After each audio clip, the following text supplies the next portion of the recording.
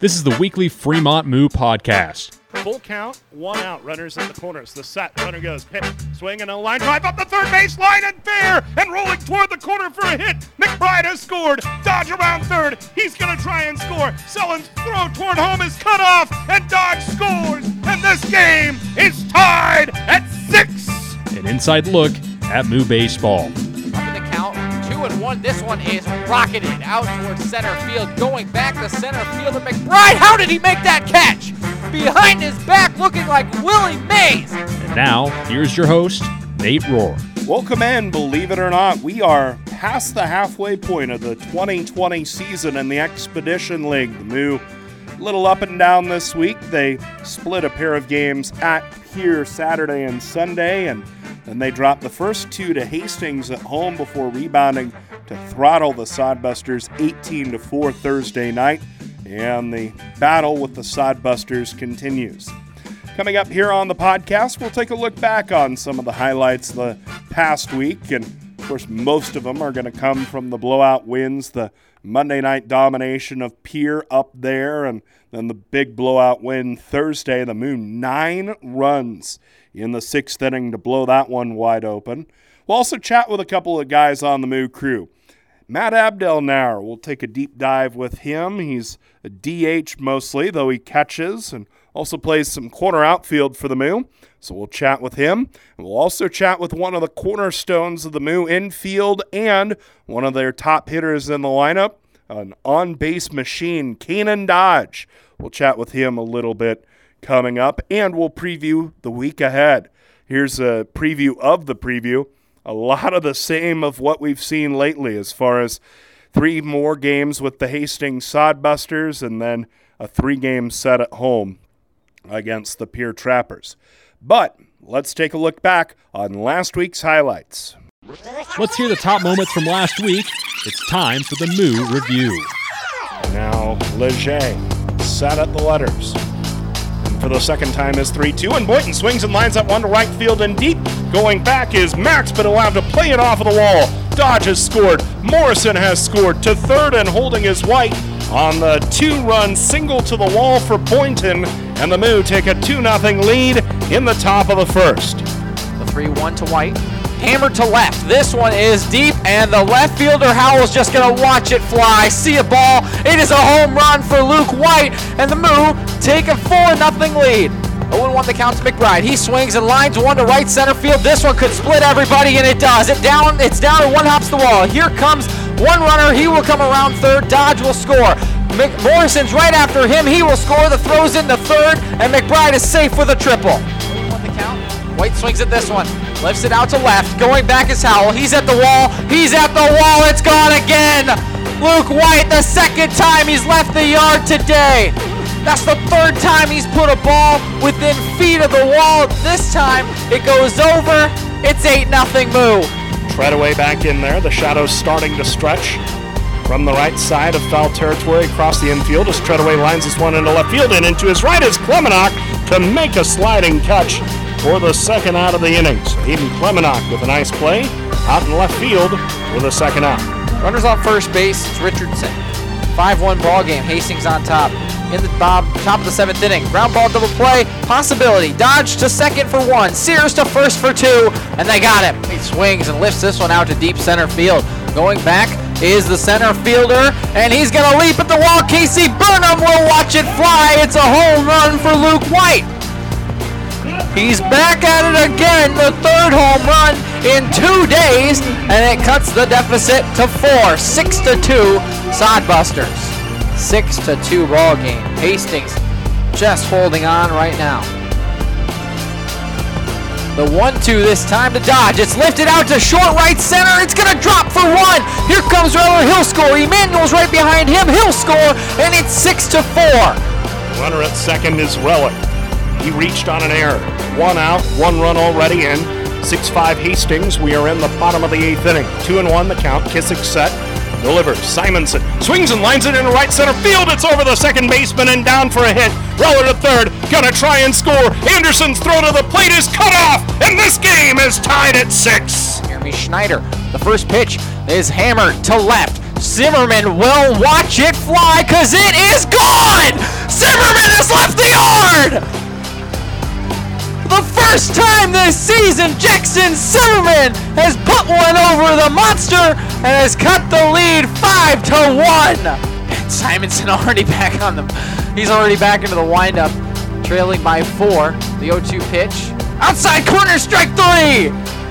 Anderson goes down on 3 pitches, and Simonson with a fist pump comes off the field. Mike Decker, not a pitcher. He is a position player who has pitched, and this one is hit from Dodge over into right field. A slow roller. It'll get through for 1, and here comes Koski for 2. He will score, and the Move lead it now 6-1. 1-2 pitch to Bailing. A curveball that comes back over the plate, and Bailing is sat down after a good at-bat. But Merriman finishes the day with a strikeout, his 4th of the day.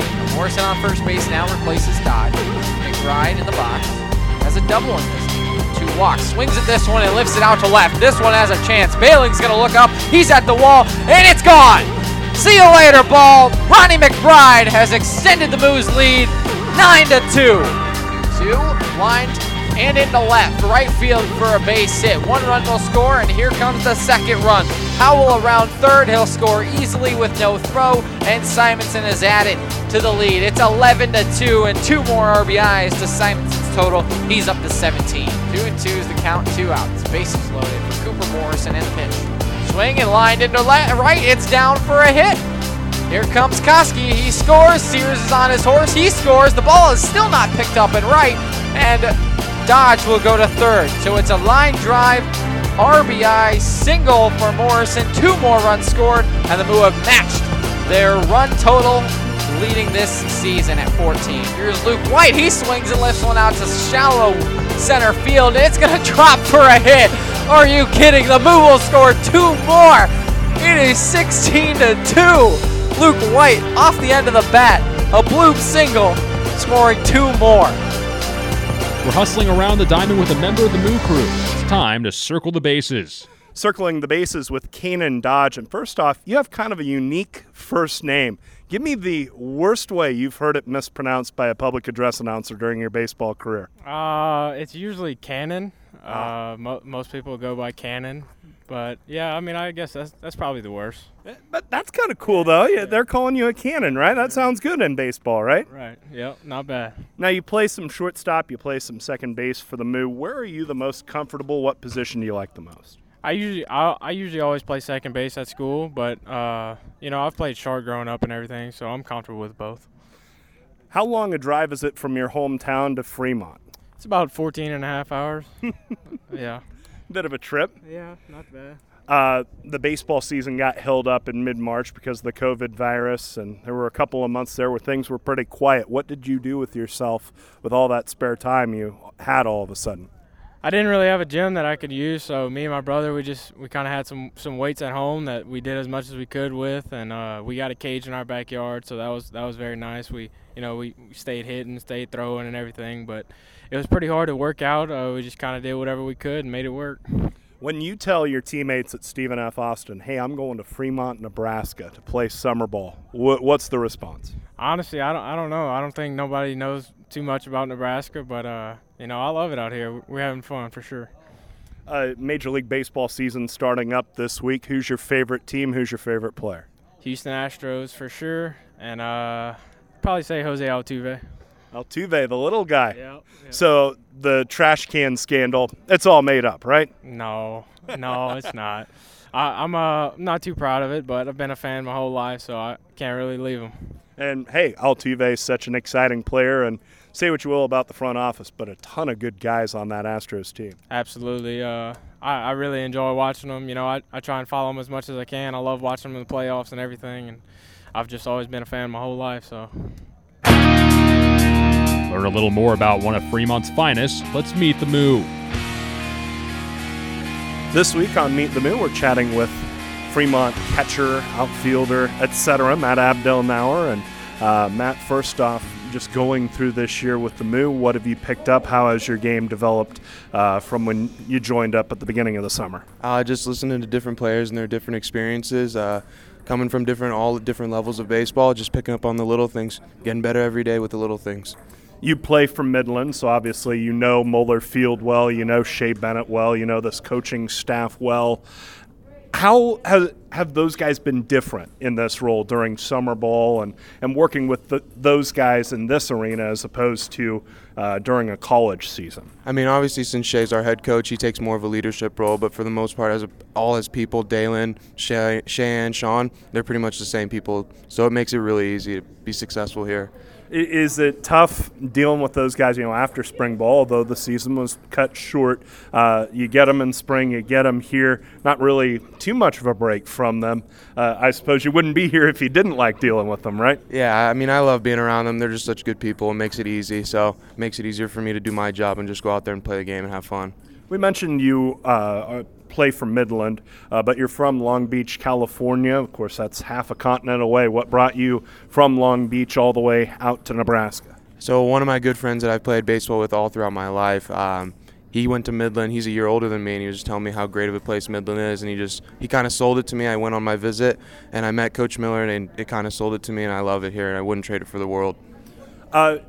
When did you start playing baseball just as a youth? When did you first pick up the game? I started playing t-ball at 4 years old, and then just nonstop playing throughout till high school, and then just lucky I got an opportunity to play in college. Was baseball always your sport? Was it always the sport you focused on when you were a kid? Yeah, baseball was my primary sport. I always put my time and effort into it, but I played football, like flag football, but mainly baseball was my main sport. Why did you pick baseball over the others? All my buddies played baseball, and it was just I fell in love with it from such a young age, so made it easy for my decision. You grew up in Southern California, as we mentioned, and the baseball out there is just exceptional because of the weather and the population. And high school baseball out in Southern California, how tough is that? It's pretty tough. You run into a lot of good arms, you run into a lot of good bats, but you end up learning from them as well. So it makes it high competitive, but it reminds me of this league. There's a lot of good players, so it makes it easier to get better. How tough is that adjustment in this league, going from an aluminum bat, which you use not just in college, not just in high school, but really all the way up to now where you are swinging wood? It's a huge difference, but it makes you a better hitter because it makes you square up the ball, makes you zone in a little harder. But other than that, you just kind of zone your pitch, find your pitch, just go hammer it. We mentioned that you catch some. This is a pretty deep catcher group, thinking of Emmanuel and Howell, and Jackson Zimmerman has gotten some time behind the plate as well. What do you think you bring to the table uniquely among those four catchers on the defensive side of things? On the defensive side, I mean, not just playing catcher. I can play outfield, I can pitch, I can play other positions to give them time and give me time as well. But just from a catching standpoint, I just think, especially with the Midland pitchers, I know how they work, and I know how to work them to make them be successful. So, not just helping with game plans and things like that, that helps. One of the guys on the staff, James Skirto, is a guy who pitched for this team last year and is a Midland guy. What's one of the care and feeding tips that you've given to Emmanuel or Zimmerman about working with Skirto? I mean, Nick's caught Skirto last summer, so he knows the deal. But Skirto's just a guy who just pounds strikes, just hit him away, make him beat you the other way. That's kind of how I work with Skirto. Just make them beat you the other way. Don't make them beat you pull side.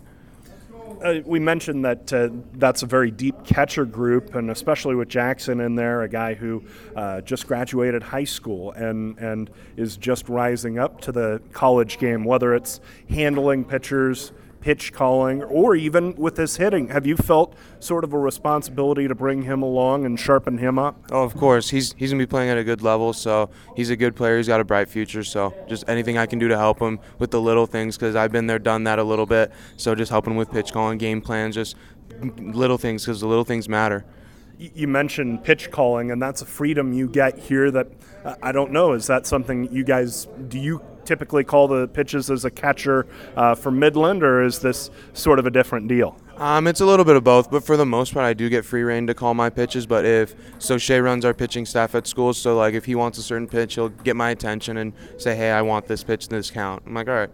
And then we'll go from there. How long did it take you to sort of master the art of pitch calling and setting up hitters and knowing what to call in certain situations? Honestly, it took me a long time, but in high school I had a really good coach who we would go through practice, probably sit there for an hour and just walk through it, what pitch would you call in this count, and just go through it for at least an hour. Just sit there and talk about it. Now, you're a veteran on that Midland team. You played your senior year. Of course, this season cut short due to the COVID virus. What are your plans moving forward? Do you get that year back? What are you going to do moving forward? So my plan is to get my master's degree in Master's of Science in Adult and Organizational Learning, so I can play one more year of baseball and then get my master's degree and move ahead in the business world. And so working in the business world, your plan after you graduate, what in specific are you looking for as far as the job? Probably something with human relations, because I love to work with people, and that's something that I really value, working with people, trying to get them better. So not only like being a coach, but it's like being a coach in the business world. Sounds like an idea, and we've certainly seen you working around the cage with the other hitters on their fine points. So whether it's a batting cage or an office, I'm sure you'll be a resource. Thanks for joining us. Thank you. Here's what's coming up moving forward for Fremont. The Moo continue their 6-game series against the Sodbusters Friday, Saturday, and Sunday at Duncan Field in Hastings after Fremont dropped 2 of 3 in the series earlier this week.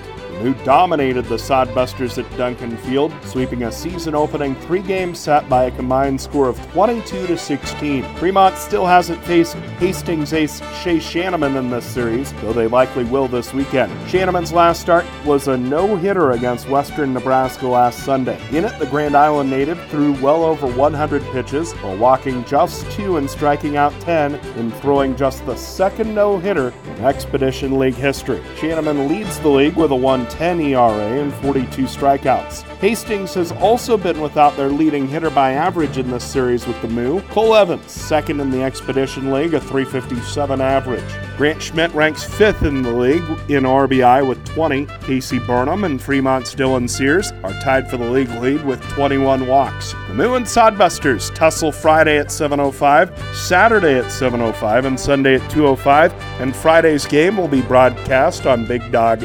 98.9 FM and 1340 AM. After Sunday's game, the Moo will take their second off day before a 3-game home series with Pierre Tuesday, Wednesday, and Thursday, all games 7:05 at Moeller Field. The Moo and Trappers have split 6 games this year, though the Moo throttled them in the series finale 13-0 last weekend.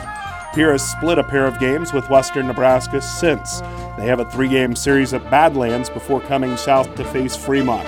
The Trappers enter the series in 3rd in the Lewis Division, but just a game behind Souris Valley for 2nd.